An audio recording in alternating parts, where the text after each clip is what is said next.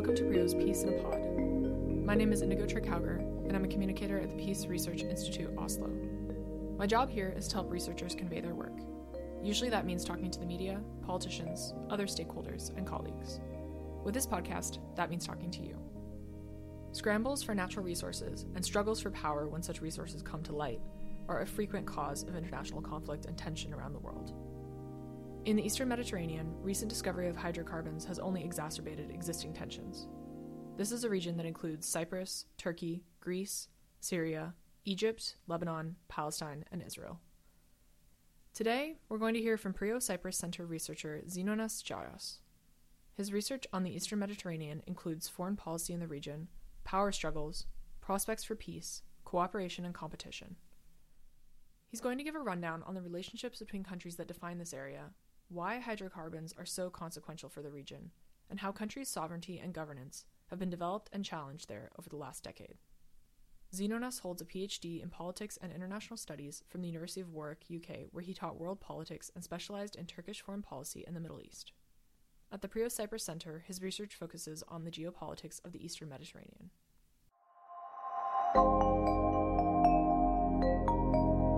Welcome to the podcast, Zenonas.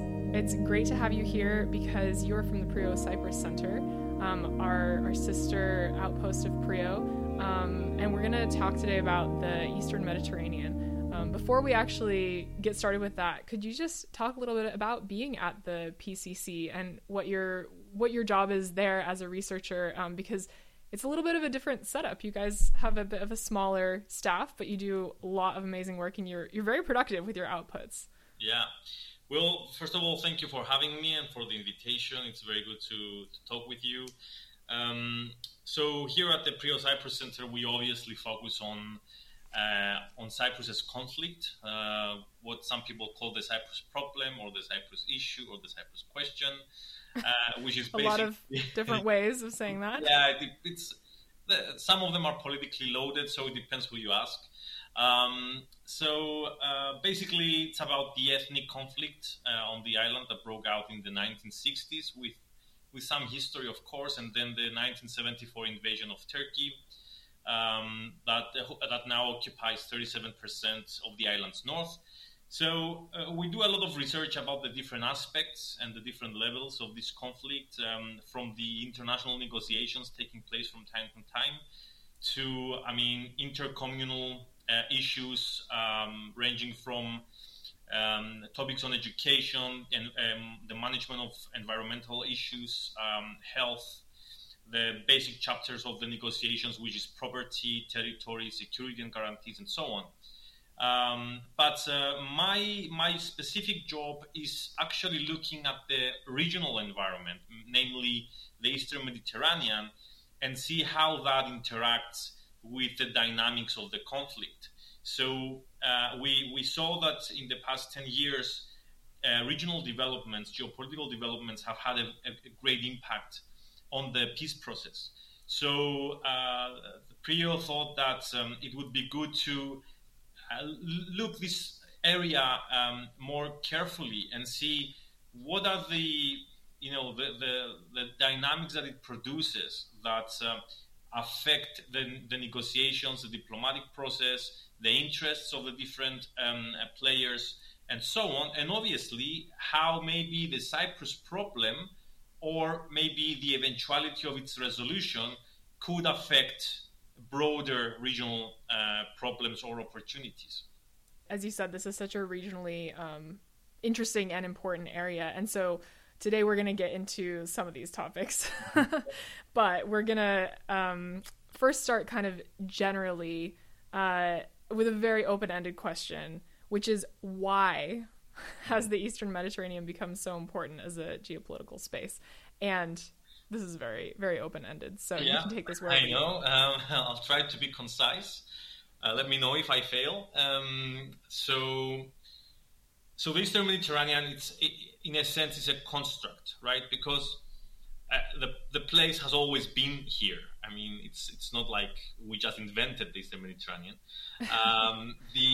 But now we attribute more political, social, economic importance to it for a number of reasons.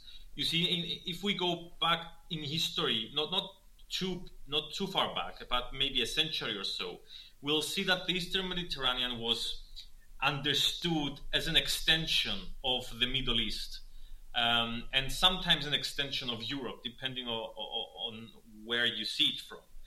So during the Cold War, this area has been known to be just like other places of the world, like an arena for clashing Cold War interests between the Soviet Union and the United States, NATO, and so on.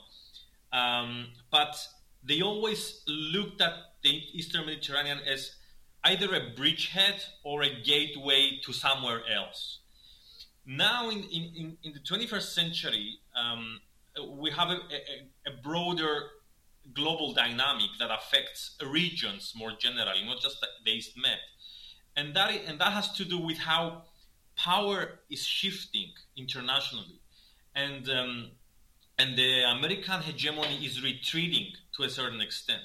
Now, this creates a number of power vacuums around the globe, and at the same time, you have various rising powers like Russia, China, Iran, Turkey, and so on, and this creates new dynamics at the regional and local level, new interactions, new patterns of cooperation and conflict. So this brings the attention, it shifts the attention from the international level to the regional level. So there is a consensus that scholars and politicians focus more nowadays on the regional level and not so much on other dynamics. So in this context, the Eastern Mediterranean also became more important. But there are certain developments that affected our region more specifically. And this has to do with, I would say, three interlinked factors. One of them was that Turkey, as a major power of the area, was the first one to project more power once this power vacuum emerged in the 21st century. The second one was that at around the same time, namely the early 2010s, Cyprus has discovered natural gas reserves. And this also happened in Israel the decade before, and in Egypt a few years later. And this created, prospects for energy cooperation in the Eastern Mediterranean.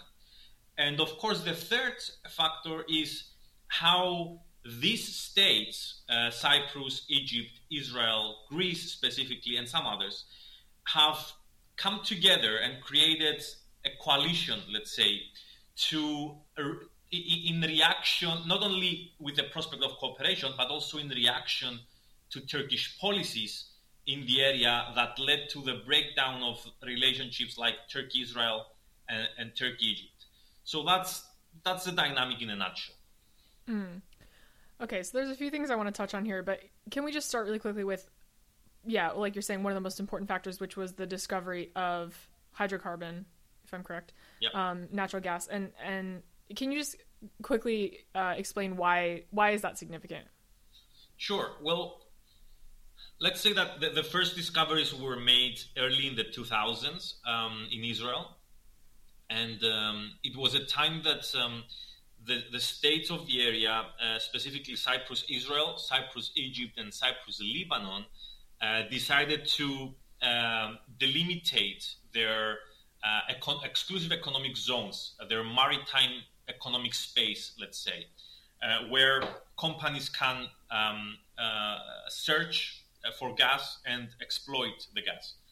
So it was a great opportunity for Cyprus and the other states to find some revenue, be able to exploit new natural resources and strengthen their economies, and also through that attain some geopolitical leverage as well. For Cyprus, this became extremely important after 2013, when we had the bail-in and the economic crisis. And at the time, many politicians were, projecting this prospect of exploiting the natural gas almost as a factor that would save the Cypriot economy. And we invested so much, at least on the discursive level, on that prospect. But at the same time, the fact that all three countries of this space, Cyprus, Israel, and Egypt, had natural gas, or there was the prospect of finding more, it meant at the time that something really significant could happen here. Maybe a network of pipelines, maybe some cooperation of import, export, transitioning gas, transiting gas, and so on. So that could potentially, in the eyes of some people, be a game changer for the development, both economically and politically, of the Eastern Mediterranean. Of course, this did not happen in the end, but that's a different story. And I mean, this is relatively recent. Like you said, this isn't like other regions that for example, that have oil or other natural resources that it's going back decades and decades, like 50, 60 years. Mm-hmm. This is only, now 20 years or less. So, I mean, I'm sure that things have moved really quickly. How have kind of the power, I guess, positions of power shifted? And specifically, I'd love for you to focus a bit on Turkey, because it seems like Turkey has been such a big player. But what have the relationships kind of been like over the last few years? Yes, well, the relationships in the East Med have become more tense. I mean, they were always problematic. Well, always meaning, I mean, from the middle of the Cold War, let's say, they became particularly problematic, especially between Greece, Turkey, and Turkey-Cyprus. Israel and Egypt were, a different story at the time. They had their own problems, but it was all. Today, the problem is still about the same issues that we had back then. It's always about geopolitics and sovereignty, and not so much about the discovery of hydrocarbons. The problem is that the discovery of hydrocarbons, because it is so closely tied to issues of sovereignty, whose natural gas is it? Who should exploit it? Who should manage it? And so on. It exacerbates the already existing geopolitical problems and adds to the tension that is in the area. And then at the same time, you have, as I said before, the breakdown of the Turkish-Israeli and Turkish-Egyptian relationship, which then creates a window of opportunity for Cyprus to approach these countries and, in a sense, use them. And I don't mean that in a bad way, but look for support to these countries in relation to its problem with Turkey. And at the same time, these countries were also looking for a partner in the area. I mean, Turkey was no longer an option. Cyprus and Greece were EU, European Union member states, so they could also function as advocates for Israel and Egypt in the EU on various issues. And that's why they created this network of cooperation. And energy, it seems that it has been playing the role of a glue. All this narrative about energy cooperation and the prospect of great profits and so on has been what supported so far this network of cooperation. Not that there is not good political relations or economic relations, but all energy has always been this great expectation that everyone had in the area, and even that's why they even created this organization called Eastern Mediterranean Gas Forum, with the belief that they could create an organization that could actually emphasize the energy aspect of the region. And then Turkey being de facto excluded from this network, it tried to impose itself on developments, like sending its own survey vessels, conducting its own natural gas drillings in the exclusive economic zone of the Republic of Cyprus, no less. and creating further tensions, like reproducing the tension. And that's where we are today. Okay, so 2 follow-up questions here. First of all, you mentioned the EU, and so that was going to be one of my next questions, which is, what is the EU's role here? And I'm thinking not only in terms of, I guess, the lobbying efforts or support that countries can get, but actually also in terms of regulation. Has the EU, I guess, made any moves on that or said anything kind of as a governing body, or if there are any other international bodies that have been involved? Yeah, I guess we can start with that. Yeah, are you talking specifically about the Gas Forum or the? Well, yeah, I guess the Gas Forum or any other, relevant. Well, the thing is that this whole thing started with the natural gas. I mean, it was all about supplying Europe with gas and helping Europe to diversify from the Russian natural gas. And that's why everyone was saying Europe wants us to do this, Europe will help us do this, Europe wants our gas, they will buy it, and so on. Of course, it took a while for us to make any substantial moves in that respect. And now we're too late. We're too late because the energy markets have collapsed. I mean, they collapsed even from the middle 2010s and further collapsed after the pandemic. And not only that, we also have this shift towards renewables now. And the EU does not want to fund any fossil fuel related projects. So it's more difficult to develop, to actually proceed to exploiting and developing these resources in the Eastern Mediterranean that have been idle so far. Other than that, the EU is generally supportive of the Republic of Cyprus, specifically, also Greece, but more specifically the Republic of Cyprus, because it is an EU member state.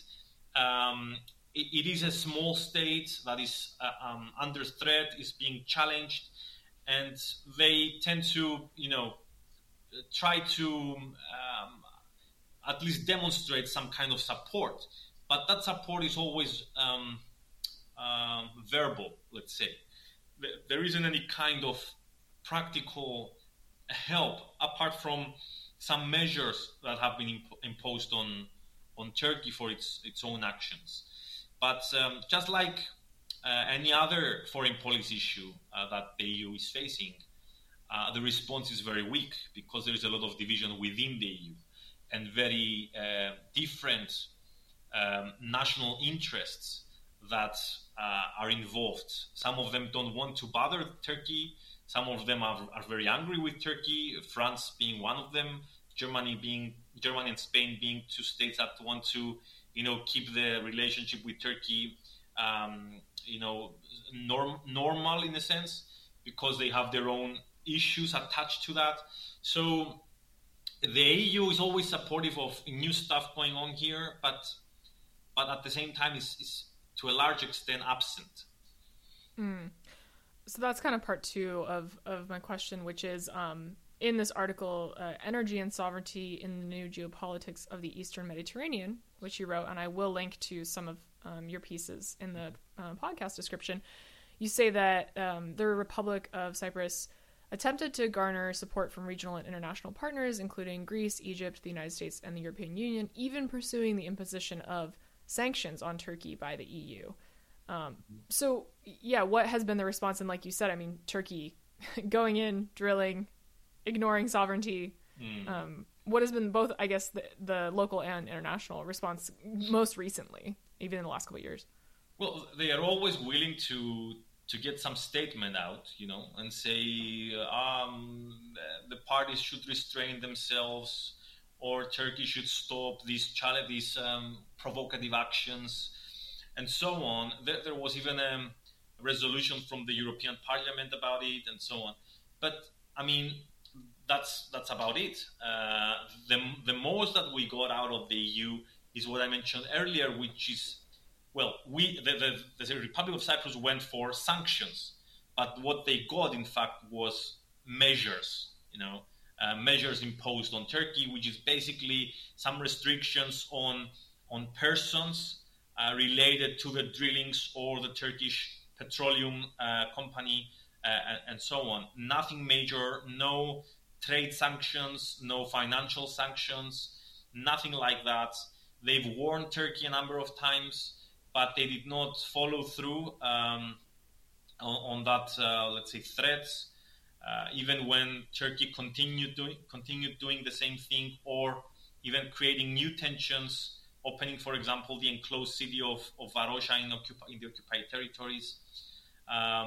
So you have an international community that, and this is not a surprise, that basically reacts and responses based on what the interests at stake are, and not necessarily what is right and wrong, because that's what you do in politics. To be cynical here, is you interpret the law through the political interest, not through what is, let's say, ethical or just. So going back to your point about the fact that the ship has kind of sailed in terms of Europe being interested in this natural gas, who then are the potential customers? Or, I mean, what is, I guess, the motivation to keep pursuing this? Is there really any kind of future in pursuing this hydrocarbon? And if not, has it now just become more of a sovereignty issue and, I guess, a principled issue? I think it's both. It's certainly a sovereignty and the principal issue, but I think now we started thinking about exploiting this gas, but not necessarily exporting it to Europe, finding other partners, or certainly using it for domestic consumption, which is very important because the prices of electricity, for example, in Cyprus are very high. So that's one option. The other option is the Cyprus has an agreement with Egypt about constructing a pipeline going from Cyprus to Egypt. Of course, Egypt has its own natural gas. It has become gas abundant in 2018 and self-sufficient at that. But there is the option of sending the gas there so that Egypt exports it through its own liquefied natural gas plants. But that is, developments on that front are very, very delayed.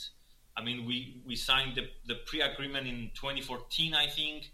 We're 2021 and no pipeline has started being constructed. And I'm not sure if it ever will, because now Egypt uses its own LNG plants to export its own natural gas, and natural gas that is coming from Israel. So I'm not sure there is space for Cypriot natural gas to go there. So long story short, I think our main option right now, with the amount of gas that we have available, and it's not too much, is to direct it to domestic markets. Starting to wrap up here, I was hoping you could address what you call the latest Greek-Turkish crisis, and that started last summer. And you write that naval and other forces were mobilized, in fact, leading to a standoff, though no military confrontation ensued. So I'm quoting your article again here. Can you just tell us what happened? Because this is kind of one of the latest and most dramatic developments. Well, what happened is quite complicated in a sense, because it has to do with all these legal details about territorial waters and maritime space and all that stuff. But let me simplify it and say that there is an area south of Turkey in the sea that is being claimed both by Greece and Turkey. This is called either continental shelf or exclusive economic zone. Greece says that this area extends from the island complex of Castellorizo, which is exactly south of Turkey, and goes all the way to meet the Cypriot maritime space, so that the two spaces are adjoint. Turkey says, no, this is not true. This island complex, these are very small islands, so they're not allowed, they should not be allowed to have a maritime space. And actually, the Turkish exclusive economic zone extends and basically goes all the way to the Egyptian exclusive economic zone. So what you have there is a disputed area that, I mean, if we take things from an international law perspective, Greece is right. If you take things from a Turkish political perspective, Turkey, some argue that has some ground to argue what has been arguing. So this has been an open dispute for, I don't know, like 50 years almost. And it can only be resolved at the court. So what Turkey did was to send naval forces to accompany survey vessels in that area, and to basically claim the area. And what Greece did was to mobilize its own forces to respond to this provocation. So the result was this standoff, and there were various stages in this crisis. In the end, with the involvement of Germany, who had the presidency of the European Union at the time, and the United States and NATO, they managed to de-escalate the tension. But I think the point we need to remember here is that these are very deep-seated problems, decades-old problems that will keep producing crisis. No matter how much effort is being put to, de-escalate them, I mean, the problem remains. And if they don't find a solution, an actual political solution that will resolve the problem, we will keep having this crisis coming back because, this has been just one new crisis in a series of crises from the 70s, and it's not going away. Well, I think we'll leave it at that. Thank you so much, Zenonas. I think this has been a great introduction, and hopefully we can do another episode at some point to dive a little bit deeper into what are clearly a series of very complicated issues. So thank you. Yeah, thank you, and I hope I've been helpful with all these complicated terms and issues. Thank you very much. Thanks for picking PRIO's Peace in a Pod. This podcast is a production of the Peace Research Institute Oslo, PRIO, located in Norway. For more information, visit prio.org. Editing, recording, and hosting by me, Indigo Trickhauger. Music by Martin